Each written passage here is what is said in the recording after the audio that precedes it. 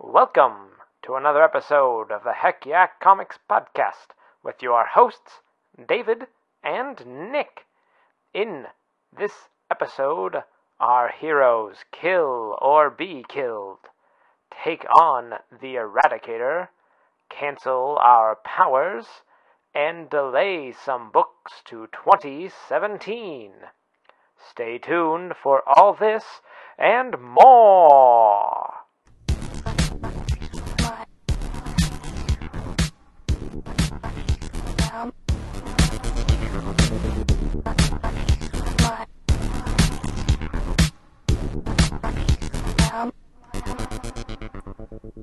Hello, everybody. Hello to episode 99 of the Heck Yeah Comics Podcast.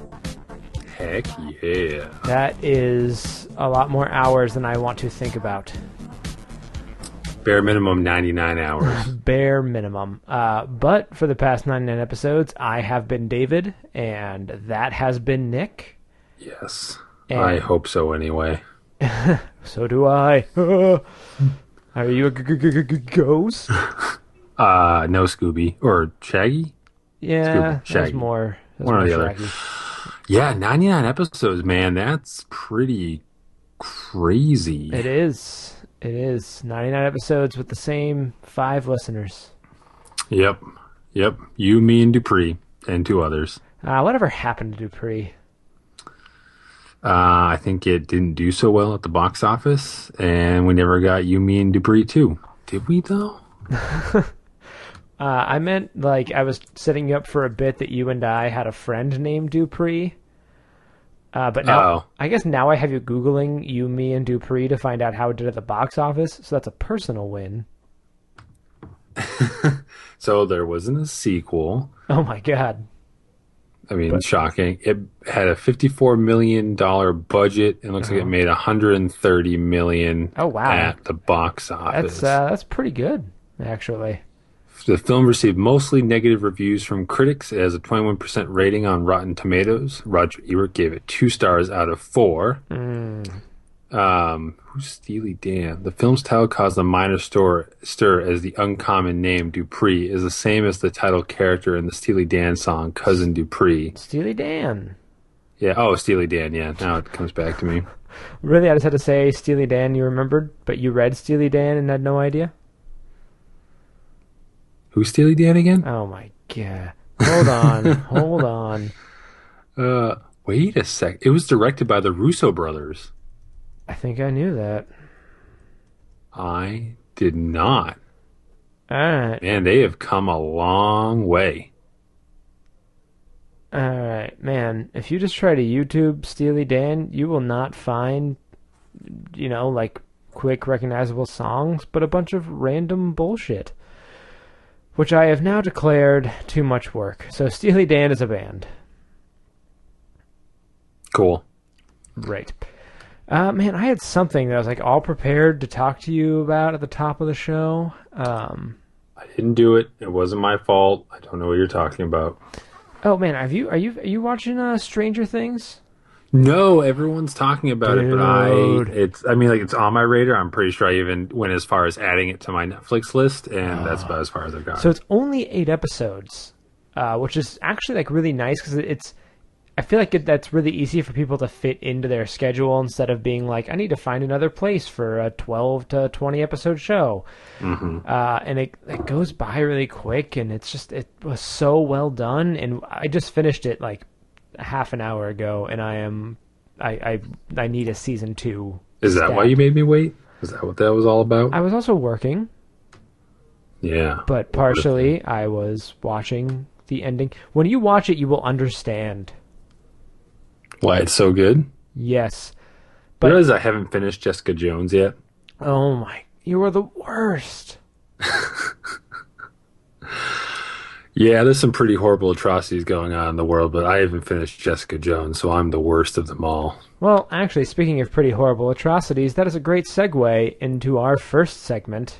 To the Batmobile. Let's go. Where we talk about what came out this week. And no. I'm going somewhere with this. Okay. Because I'm going to talk about for my book, Kill or Be Killed, #1, which is the latest from Ed Brubaker and Sean Phillips, which is a team that I have expressed much adoration for on this podcast in the past. Some sexual tension. Continue. Only a little bit. But, I really enjoyed Fatale and the Fade Out, and I've been wanting to go back and read Criminal and the like. I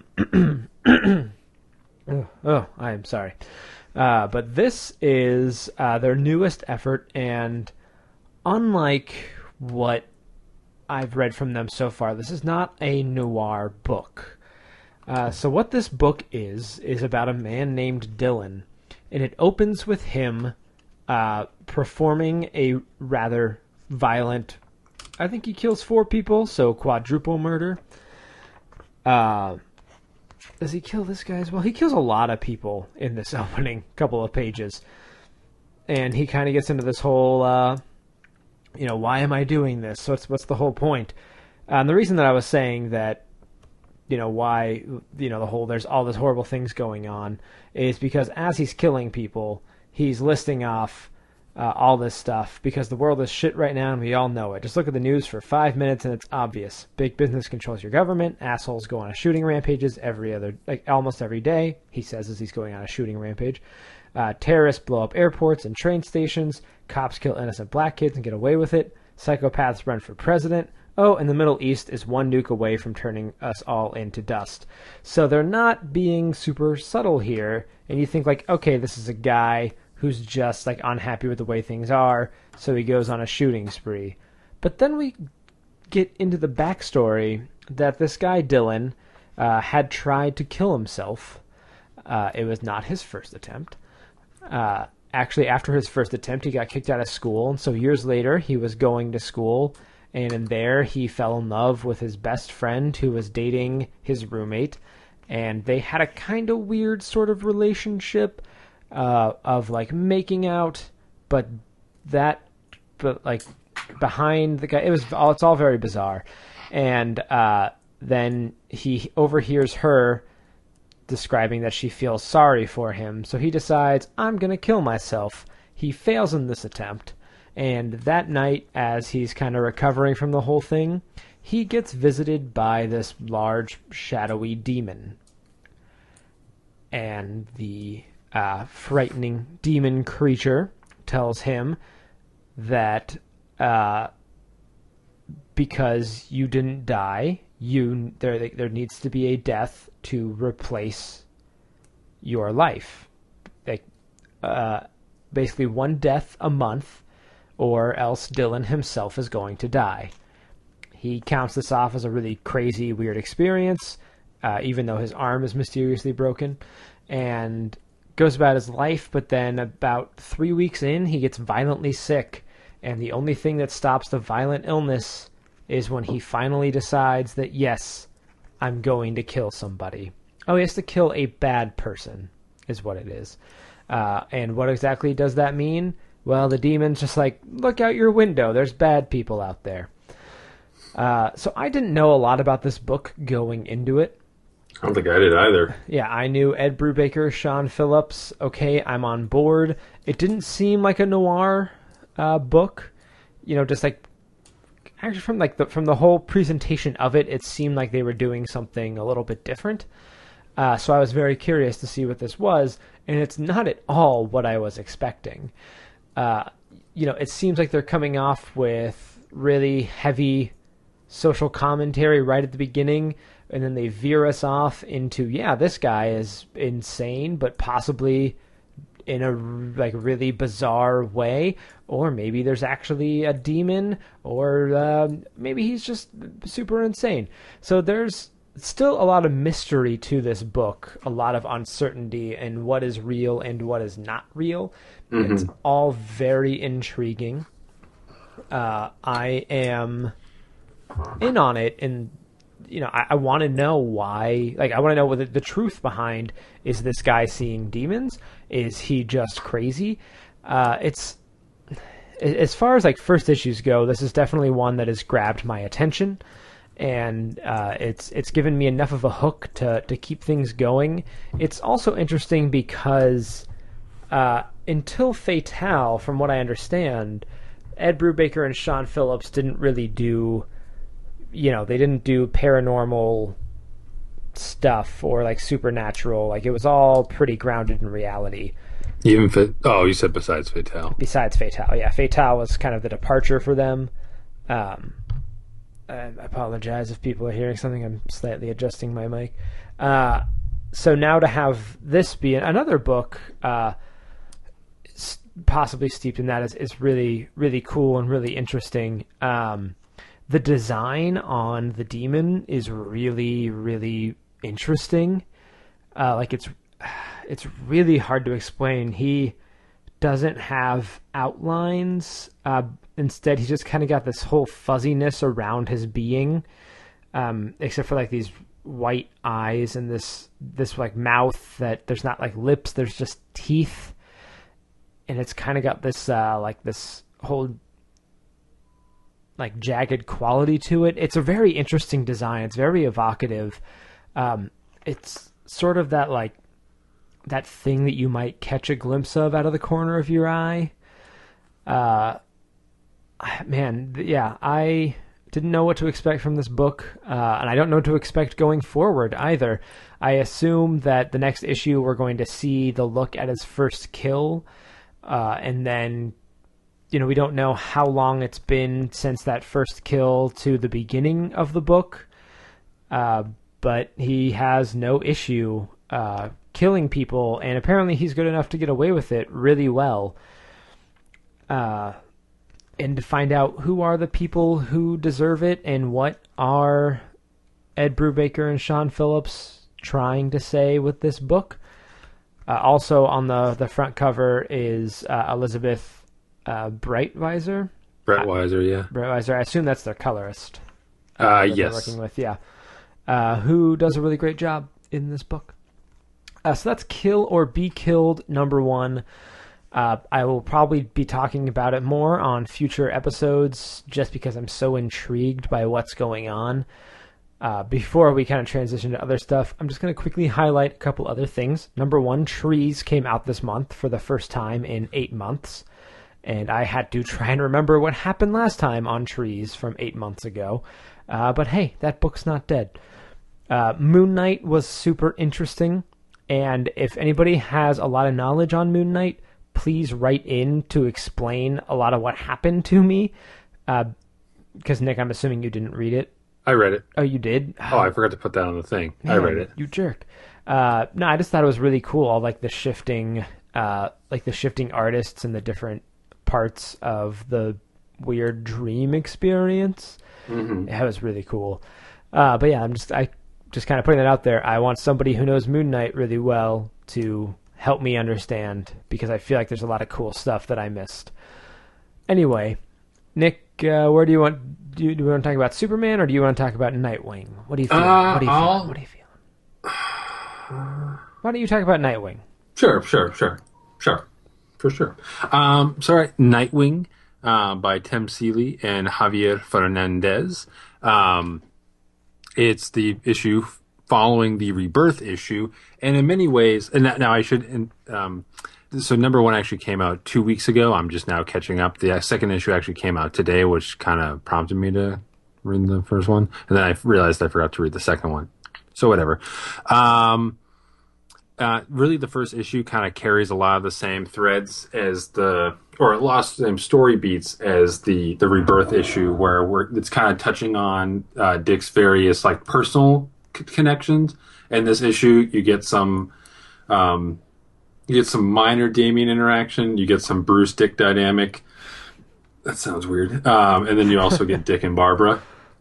Okay. And Tim Seeley, I mean, obviously he did a phenomenal job with Tom King on the Grayson book. So if anyone knows Dick Grayson and how to make his personality just pop, it's Tim Seeley. So would you say that they do know Dick on like the ad campaign that ran? I would say they know Dick very well. This is going to go into bad territory. It's Richard Grayson. Richard Grayson. Yes. So the main thrust of this, at least initial arc, and probably for the first year of the book or so, is that, and you should know this as a result of Robin War, Dick has been forced into servitude by the Parliament of Owls because they put a bomb inside of Damien. What the Parliament of Owls doesn't know at this point is that Dick found a way to get the bomb out of Damien without alerting them. Mm-hmm. So he's now using that against them by still being in their servitude, but they don't actually have anything to hold over him, so he can defect at any time. Haha. But sort of carrying on sort of the fact that the Grayson book sort of opened him up to international espionage. This is Dick Grayson going undercover again, but as the Nightwing, or the Gray Son of Gotham, which I don't really know where that started, but whatever. Oh, Grayson, I get it. Yeah, Grayson, the Gray Son. It's interesting. Wait, real quick, what would that do to Superman? What would what do? The Gray Son. Oh, the Gray Son? I don't know, probably make him just kind of like tired, like maybe get the munchies or something. It would make Superman high? Yeah. Well, maybe not like high, but maybe like a post-high, like where he just like was really hungry. So like he's crashing? Yeah, he's got the munchie crash. No, I wouldn't know any of this. Anyway, back to Nightwing.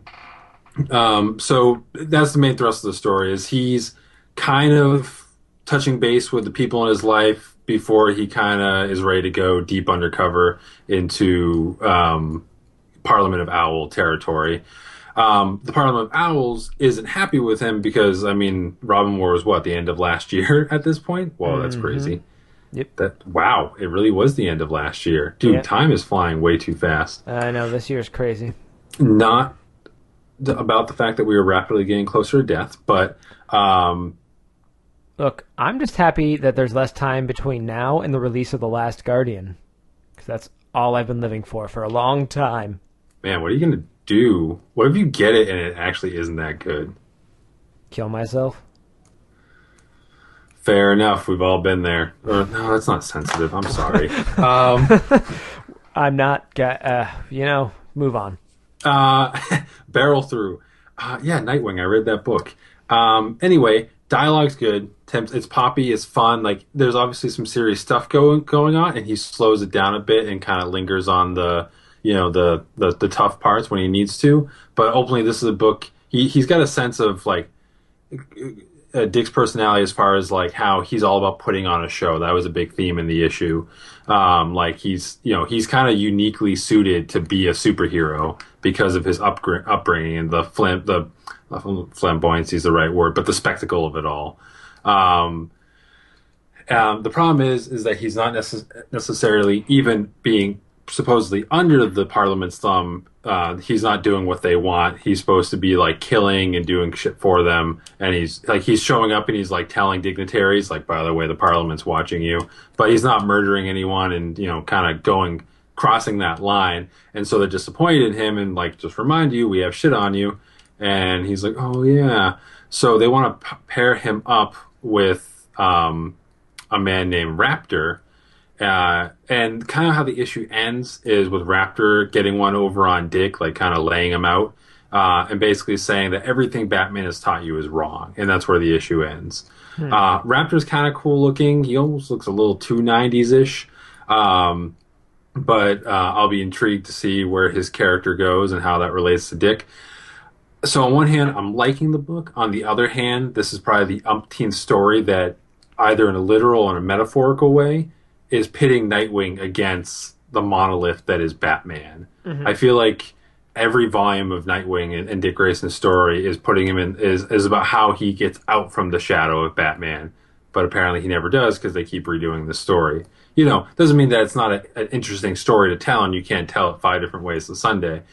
And I think a lot of people probably thought that it was about Dick Grayson trying to prove that he was better than Batman, because the story is actually called Better Than Batman. But now I understand that it's based off what Raptor is saying, that Batman didn't teach him right, and he's going to teach him. He's essentially going to make him better than Batman because Batman taught him wrong. And also, like, in the interaction between Dick and Bruce in this issue was Bruce like Dick was seeking Bruce's advice on sort of how to handle the Parliament thing, and he's like, "Listen, you've been in the international espionage game. Like, if anyone is an authority in this room on how that works, it's going to be you. So why are you asking me questions?" Basically, which I thought was a nice touch. So it's really not about Dick versus Bruce. It's really about Nightwing being put through a metaphorical grinder where I guess ideally he comes out even better than Batman. So in that regard, it's an interesting way to kind of push him forward. I mean, for me, from a personal standpoint, I didn't exactly know what he could turn into, but there was a part of me that felt that as iconic as Nightwing is for Dick Grayson, it feels like he's outlived it at this point. Yeah. So I feel like he should have gone on to become something else, but he's kind of regressed back to being Nightwing. I'm also not like, I like the Nightwing costume. I don't necessarily know if I like the Rebirth version of the costume. Like, he's got like blue calves, and then like the bird symbol is actually really thin. I think I kind of like the thicker bird symbol, not blue calves. I don't know what they were before on his. I think they were just like a blue line cutting across like his mid shin, like the boot. Yeah, kind of like just like a boot look. So that's basically all I have on it. Overall, a good book, and I'll probably continue with it and see where it goes. I mean, being that I really enjoyed Grayson, and now we've got Tom King on Batman and Tim Sale on Nightwing, I feel like however long their runs might continue, there's definitely going to be some overlap, and they're definitely collaborating on some level to make sure that the feeling of the universe syncs up. So yeah, no, I'm down. I'm down with the Nightwing. Yeah, and I've mentioned this on the show before. It's always disappointing with Dick Grayson because they find a way to move him forward, and then they end up just reverting him back to Nightwing because everybody loves him as Nightwing, and why would you ultimately change that, even though you had him as Batman for a while, and that changed him fundamentally. And then you had him as a secret agent, which I get, like, why, they made that, like, that changed him also fundamentally, and now just going back to being Nightwing, like, you had a chance for him to, like, be something else under the Parliament of Owls. Which, what's the next level? We have the Court of Owls, the Parliament of Owls. Apparently a group of owls is called a parliament. Is it really? Yeah, in the same way you've got a murder of crows, and they actually reference this in the book. That's how I know. I didn't know that before. Name for a group of owls is a parliament or a stare. The Stare of Owls. The Stare of Owls. But I just mean, like, when we like take this up to either, like, because this is the global owls, right? Yeah, this is global owls. So when we go intergalactic, is it going to be like the Senate of Owls?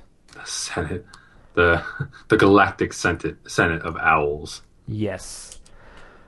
But very cool, Nightwing.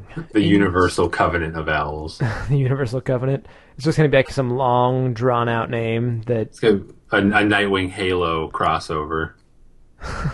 You're just going to see the Covenant aliens with owl masks on. And they're going to be warning against the Reapers that are coming. Yes. Now it's got Mass Effect in it. Yeah, that's where I was going. Thank you. Yeah, so Nightwing in stores now. Also in stores this week was Superman number 4. And what did you think?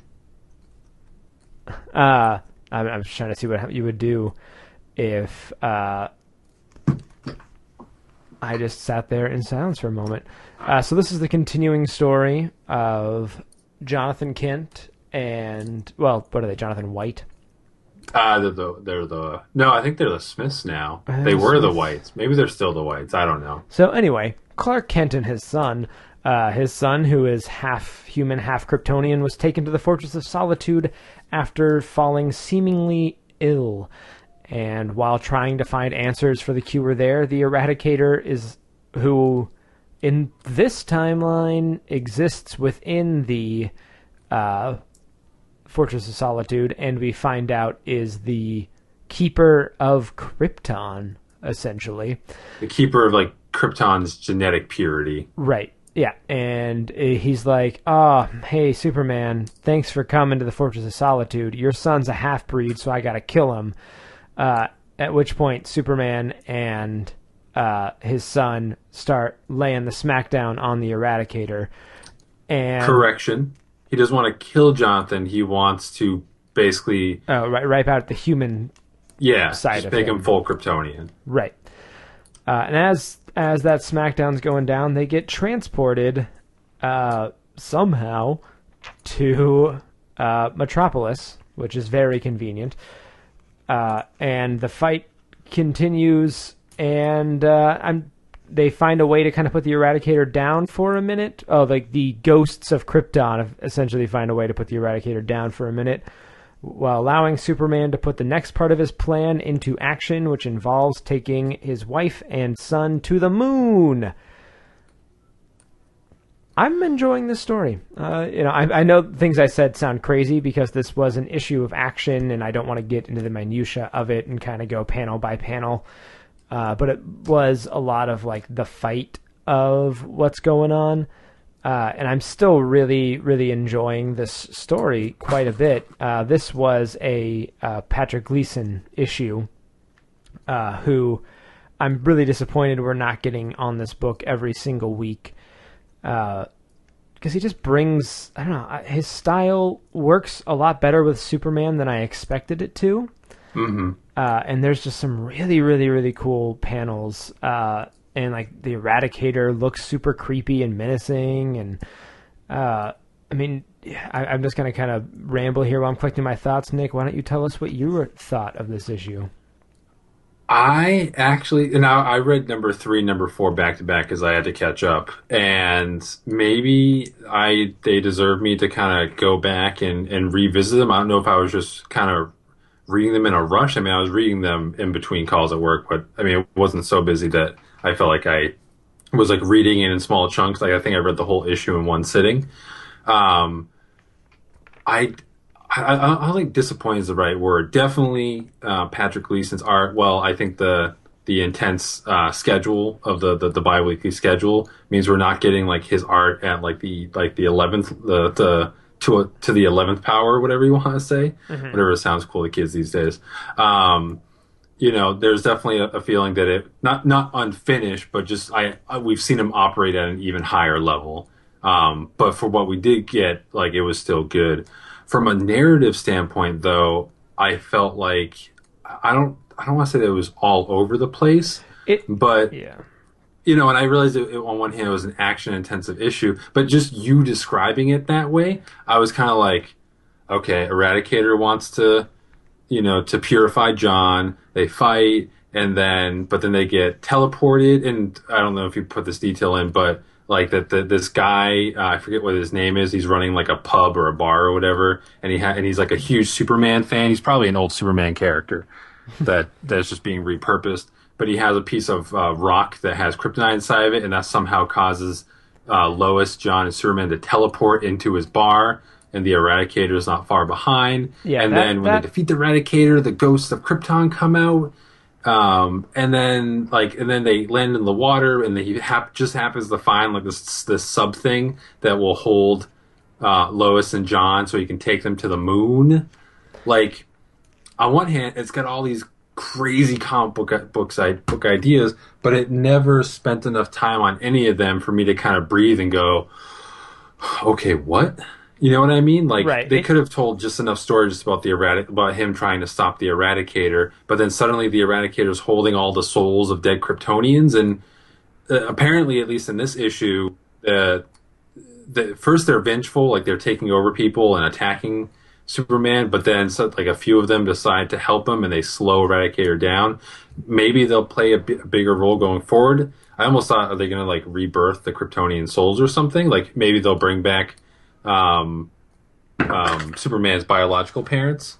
I'm obviously at this point I'm speculating, but it just felt like there was a lot going on in the issue, and it didn't really all sync up for me. I was kind of like, what's going on here? What's like? I get the underlying point of the story is basically accepting John for who he is, and I guess that's basically it. But it just was throwing a whole lot of extra stuff that I think are interesting ideas in and of themselves, but maybe didn't need to all be crammed into this 20-page chapter. Yeah, there definitely is a lot going on, and while I'm saying I'm still enjoying this story overall, I recognize everything you're saying, and there is a good number of valid criticisms in there. I think there's enough like goodwill built up for me in this that I'm thinking and hoping that, okay, this is stuff that's going to be part of the larger story, and we'll kind of parse it out at a later date. Whether or not that's true still remains to be seen. I guess it's me just saying that, like, there's enough goodwill built here that I'm like, okay, this is a little confusing, but I'm going to just go along with it. And when things kind of calm down, that's when we'll get a little bit more of hey, here's what's actually going on.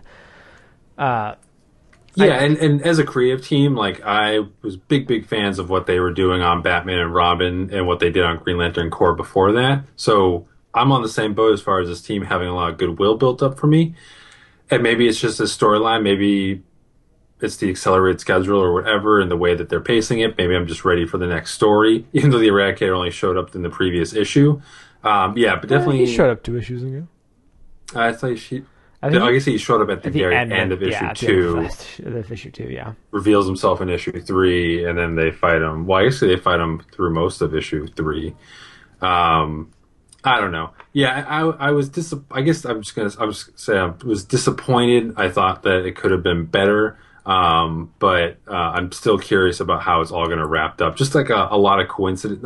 I guess the one big coincidence was like he just happened to find some sort of moon-ready sub thing that he could put them in. I'm over that. With how often crap like that happens in like a Batman book, I'm over it.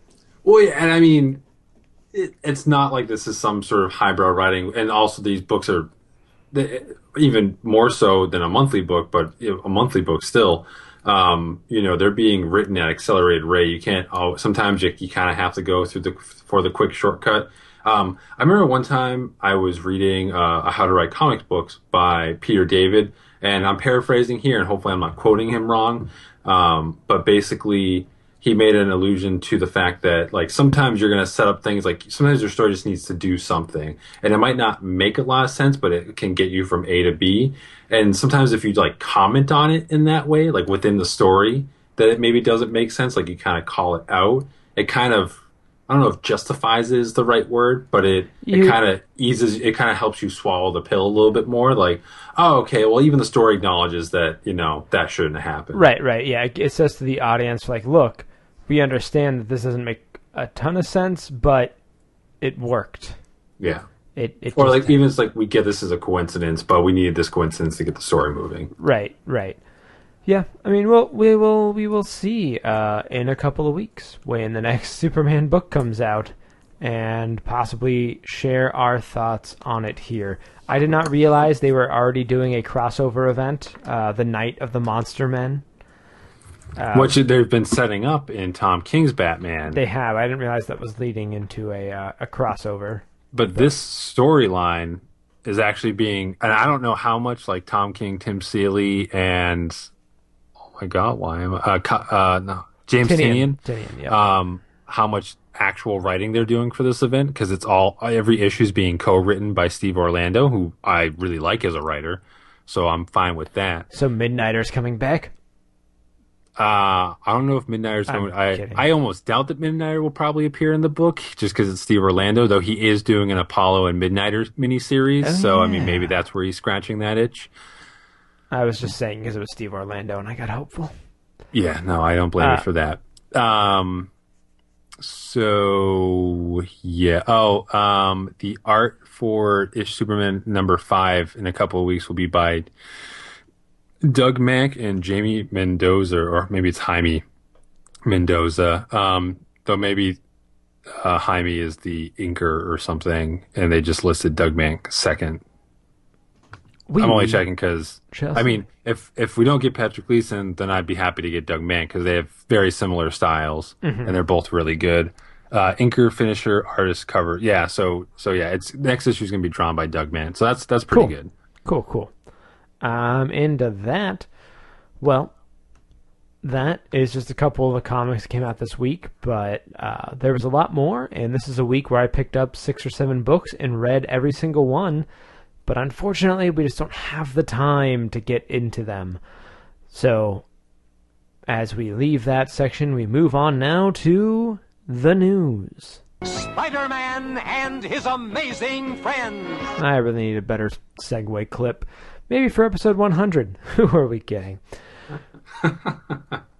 But news. News. In somber, I suppose, news. This is not somber.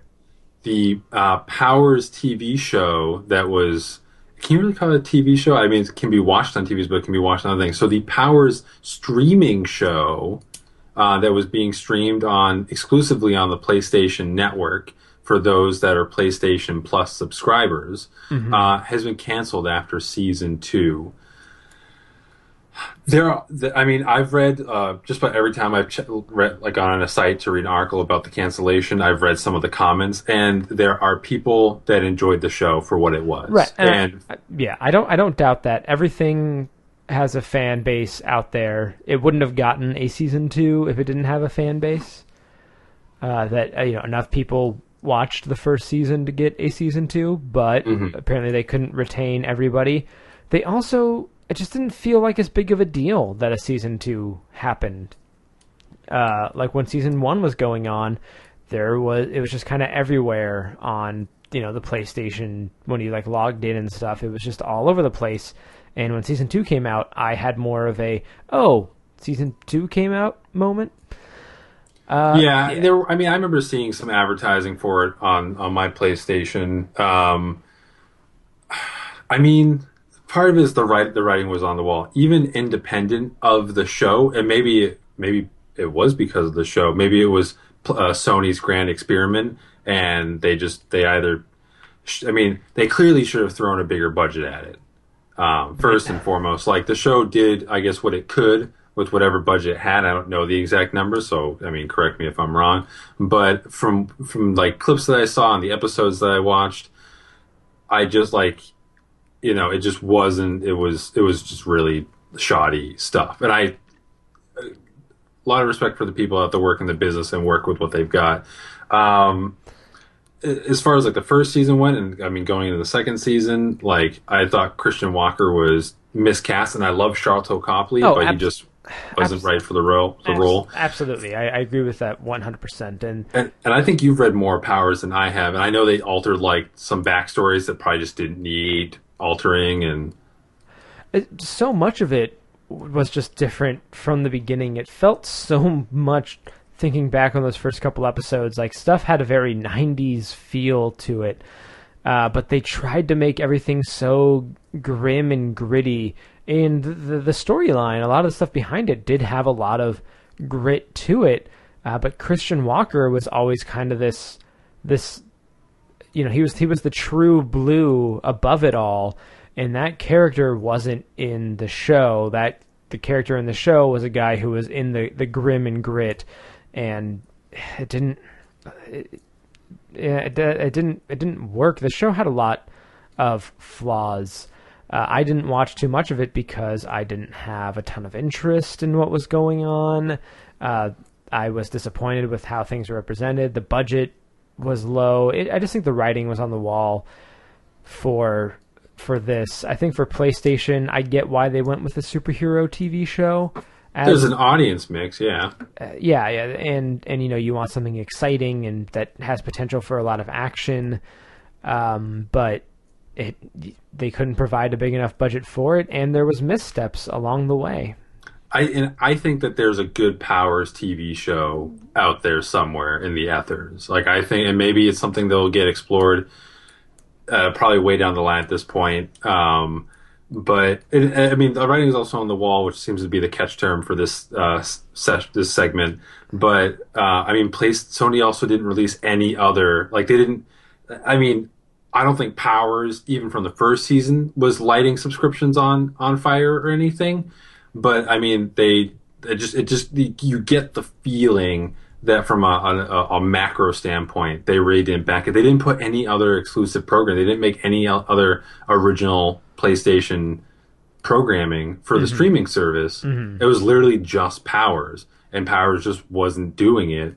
So, I mean, the fact that even going into season 2, they didn't even prep season 1 as something else to accompany it, it was just, I think Sony was just like, you know what, clearly, like, the original programming business is just not for us.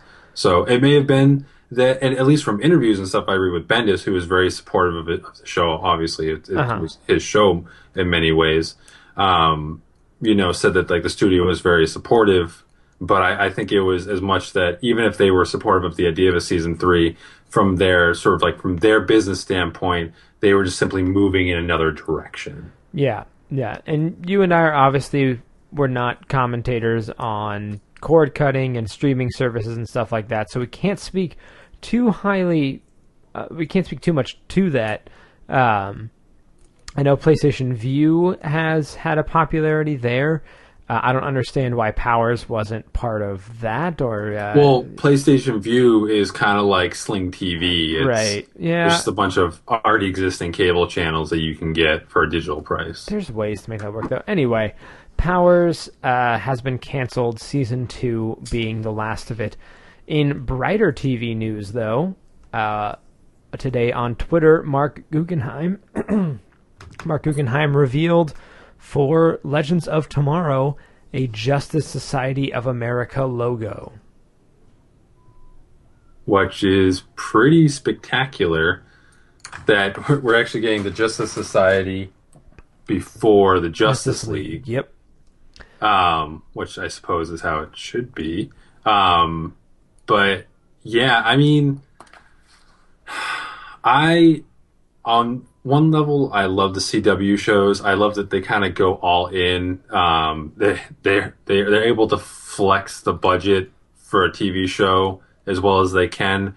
And with Legends of Tomorrow, I mean, I still need to go back and finish the whole season. I liked what I was watching to some respect, but also I would say that the biggest issue with the CW shows is that, you know, when they're really good, they're good. But when they're bad, like they are really bad, like the writing, and sometimes it's like individual. I want to get this right. When something is good, it's good, but when something's bad, it's bad. Yeah, I'm apparently not good at commentary at all. So I mean, clearly, don't listen to my opinion. But if you're still listening to the show, I'm going to continue. What I guess to be more specific, I'm thinking of that How I Met Your Mother quote where it's like, it's neat. Is it more neat, or neato supremo? Am I a bad dad?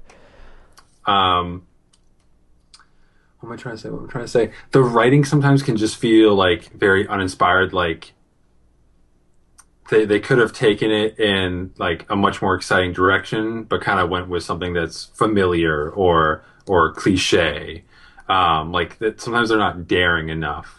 Sometimes they trip you up with like the comic book related plots. You know, like Flash has been really good with that. But even Flash by the end of season 2, besides the ending, you know, it kind of got to a point where it was, I'm falling apart. I can't, my argument's not holding up. Okay, my point is that. So it seems that you're like, what you're trying to do is you're trying to shit on the CW's.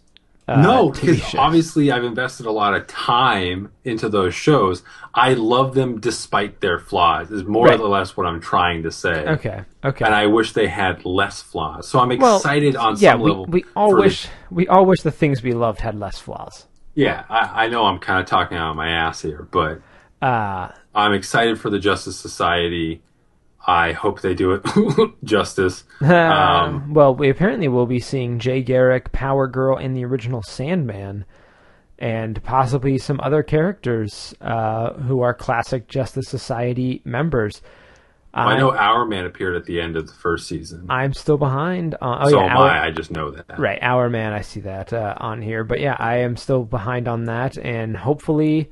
I'm disappointed that their new contract with Netflix that allows them to start streaming shows 8 days after the season finale is not happening until next year, because I would be caught up by now if I had easy access to it. But well, you're not that far behind, right? So probably like they usually debut like a week before the season starts, so you could spend a weekend catching up. yeah, I'm sure I'll have time, and I would like to be caught up on it.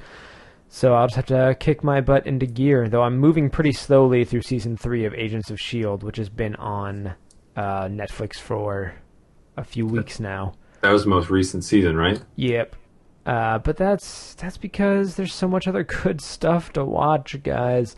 So much other good stuff. Anyway, what else is happening? Let's see. Why can't I see the name to this article? Justice League Action will have over 150 characters. Justice League Action, for those that don't know, is the upcoming animated series on Cartoon Network. I suppose the spiritual successor to Justice League Unlimited, and that it won't just be about like the main Justice League cast. It will feature a wide breadth of DC characters all interacting to save the world and or destroy it. So that's cool. Yeah, there was also, we didn't talk about this because there was so many other trailers to discuss, but there was a trailer, or just at least a showing of some footage of Justice League Action that came out of Comic-Con, and I liked what I saw. It did. I mean, I think Justice League Action is kind of a bizarre name, but it does live up to it, where it seems like there's going to be, it's going to be an exciting show, and I mean, and they're short episodes too, aren't they? They're 11 minutes, which I'm not super jazzed about, but hopefully they'll be able to, they know they can tell good stories in that, and that they'll have probably a number of two-parters, which just make up each episode, 30 minutes. But they have said that there will be 152 characters appearing in Season 1. About 60 of those are superheroes, 40 of those are villain, and the rest are supporting cast, quote, sub-villains and all that. But we will have at least one of the DC Comics Trinity, Batman, Superman, Wonder Woman, that will feature in each episode, but the overall cast is considerably larger.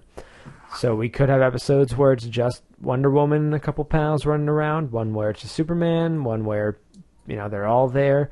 I mean, I don't know how or when I'm going to watch this show, but I definitely want to see it. Respect. And other news, other stuff going on, is that Super Sons and Justice Society of America... Justice League. Is it Justice League? They haven't actually formally announced the Justice Society book yet. Well, that's my bad then. Justice League of America have been delayed until 2017. According to Dan DiDio, one of the things that's strange, which we are planning number ones through September and possibly into October, but the relaunch was so strong at the beginning that we actually delayed some of our later books into next year to give them more time to spend, to build them creatively, but we also we didn't want to feel the urgency.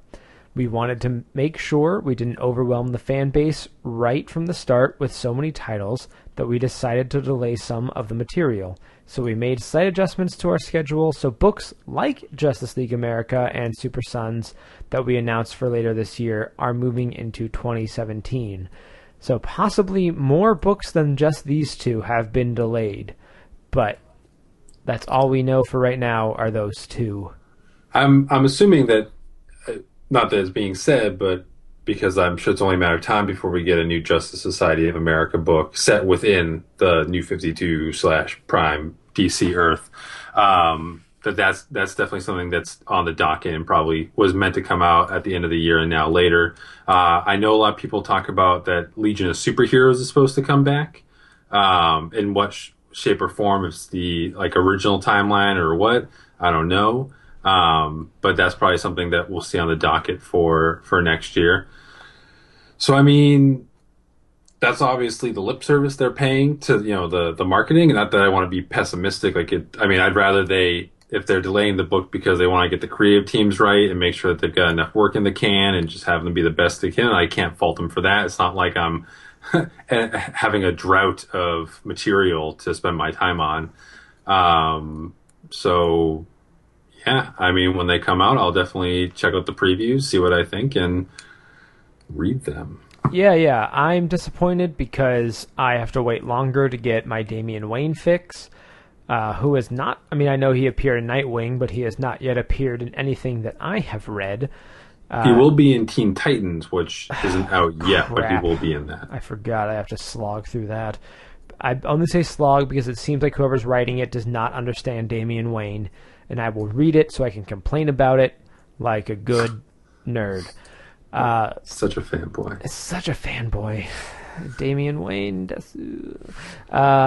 Anyway, what was I going to say about this? Did you just say Damian Wayne Desu? I don't need you in my life, bro. But yeah, I did. Is that like a Kotaku thing or something? Dude, I don't. I'm using it wrong. That's all I know. Desu. I gotta look this up. Okay, anyway, let me share some thoughts here. Jeez.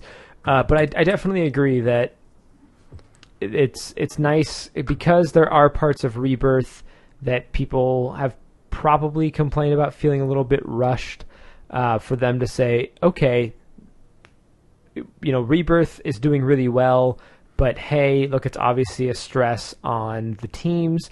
So while we have all this great material that's currently coming out and people are really enjoying, let's just kind of give it a little bit more breathing room and push some stuff back to make sure the teams get everything they need to far enough in advance. Well, okay, Keep that going, was keep loud. going. So you just totally threw off my train of thought. You want them so that they get the books done well in advance, so that they maintain their level of quality. Yeah, and I like hearing that they don't want to overwhelm the fans, because I felt like New 52, it was difficult to keep on top of stuff. I feel like Marvel, whenever they do a relaunch, they're like, here's a whole bunch of titles all hitting at the exact same time, and that feels hard to keep on top of. So to kind of be like, hey guys, it's coming. Just enjoy this. Relax. You want a cookie? Here's a cookie. I'm like, thanks, DC. I did want this cookie. I could go for some cookies right now. Cookies are delicious. I have cheesecake in the fridge. That's not a cookie. But it was, you know what would be good though? Cheesecake cookies. So, yeah, you were using it wrong. I know. I just made a vague... It is Japanese Anime for sen- it is, and apparently it's used at the end of sentences, and it still doesn't seem to make any sense. Yeah, I knew that it was used at end of sentences, which is partially why I use it at the end of that. I also probably could have just called him like Damian Wayne Senpai, and that would have been a lot funnier. Isn't Either senpai way, when you're, like, senpai is like the Like mentor, right? senior, like someone like in if it was like a school setting, it's someone who's like in the grade or so above you. Yeah, but that wouldn't be Damien because he's like I a know. decade and a half younger than you. I know. We also use senpai all the time in our D&D campaign when there's like a monster that like, oh, he's so cool, notice me, beholder senpai. It's really funny at the table. Aaron Cooter has signed an exclusive contract with Marvel. Yeah, Aaron Cooter is he's an artist I really enjoy. And he kind of like disappeared for a second, probably because he's been secretly working for Marvel. If you're not familiar with him, he was most recently found on Action Comics with Greg Pak. And he did some pretty stellar work there. And for Marvel, his first book out of the gate will be Death of X, which leads into... Inhumans vs. X-Men, I believe, is drawn by Lionel Francis Yu. So anyway, yeah, his first book out of the gate will be Death of X, detailing what happened in the 8-month gap between Secret Wars and the beginning of Marvel, all new, all different Marvel. So cool with that. Great talent. Marvel's lucky to have him. He did a little bit of work for Marvel prior to going over to DC, where he has been for the last few years. So all the best to him. I hope it works out well. I'm excited to see him. Now that he's considered like he's definitely getting up there to be a AAA talent, and at least in the eyes of popularity and all that. So I'm excited to see what kind of books Marvel might put him on post Death of X. Very cool. Very cool. Aaron Cooter, hope you're doing some great work out there. Your name is hilarious. That is about going to do it here for the show. I see that you did mention Suicide Squad is getting largely negative reviews. Are you going to see the movie over the weekend? I will be Saturday Okay. morning, yes. Oh yeah, I'll be seeing it this weekend as well. So that's something I say we address next week when we get, our opinions as well to discuss the movie. Nick, do you have anything else you want to talk about before we do our recommendations? Nope. Well, then we have to ask ourselves the most important question that we ask every single week. You boys aren't nerds, are you? Oh, we definitely are. We definitely are nerds. And with that, we will recommend some stuff. So, Nick, I will allow you time to figure out what you're going to recommend by going first. Sure, thanks. No problem. Now, I said last week that I don't like recommending things that aren't comics, so I'm definitely not going to recommend Stranger Things. So I'm not going to say that you should go onto Netflix and watch Stranger Things, people. I'm not going to talk about how great it is and amazing and your chair's really loud. Sorry. And it got me all emotional. Not your chair, Stranger Things. But I'm not talking about Stranger Things. I'm talking about my recommendation. That wouldn't be Stranger Things. It would not be Stranger Things. However, I do think Stranger Things is worth watching. Is that a recommendation? I don't know. I'm not a lawyer. I'm not a lawyer. What I am going to recommend is, it's been on DVD for a little while now, but I just watched it again the other night, so I'm going to recommend Deadpool, the 2016 movie that came out in February of this year. It is still really funny. Obviously, hopefully, that if it was funny before, it's still funny now.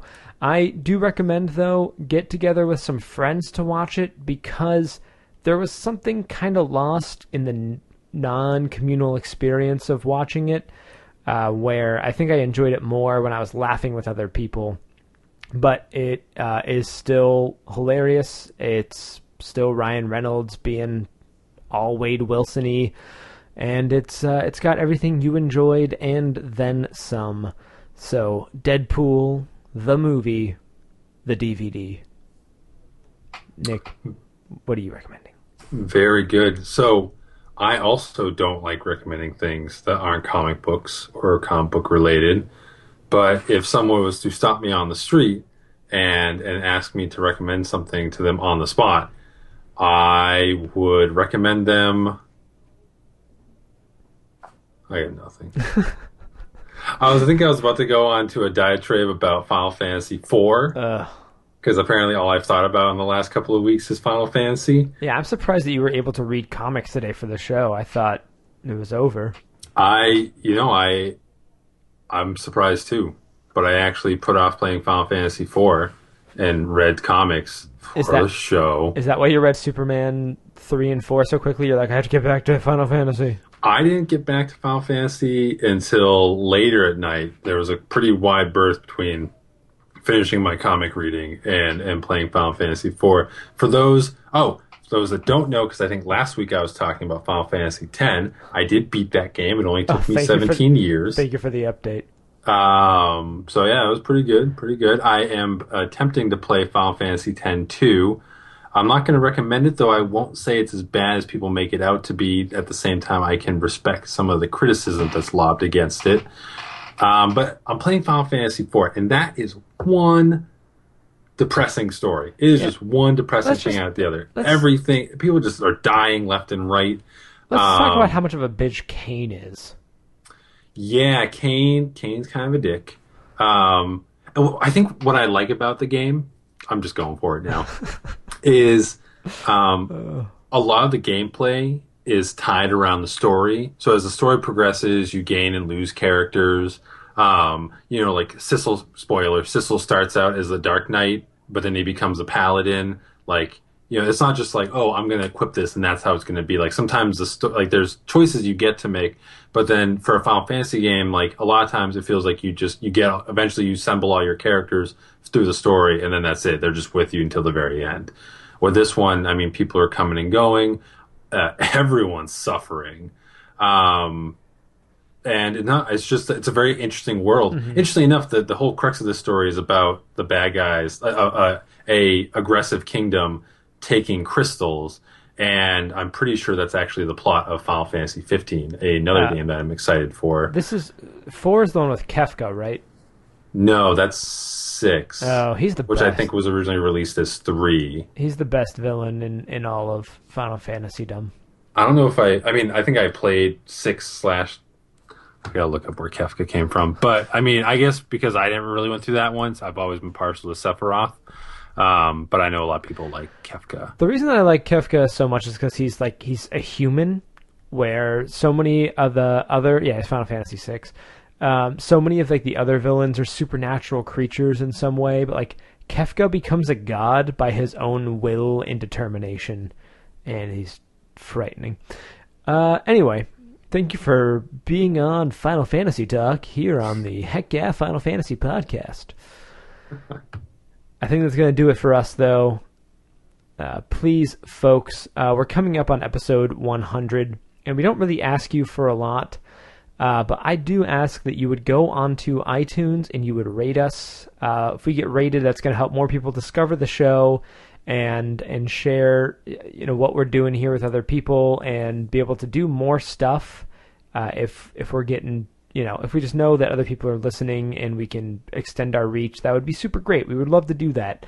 Have more people who partake in the Heck Yeah Comics world. Experience. Yeah, experience is better. Go with that. And also for episode 100, we would love to hear from you. Some of your thoughts on the past 100 episodes, on the show in general, or what you're reading. You can send those to heckyeahcomics@gmail.com. You can find that information as well at our website, heckyeahcomics.com. Or you can follow us on Twitter and hit us up there at heckyeahcomics. You can find me on Twitter and Snapchat and Instagram at Davluz. That is DAVLUZ. And you can find Nick. Still trying to put that Tumblr together. If you enjoyed the show, then please tell your friends. And if you hated it, then please tell your enemies. Until next time, bye.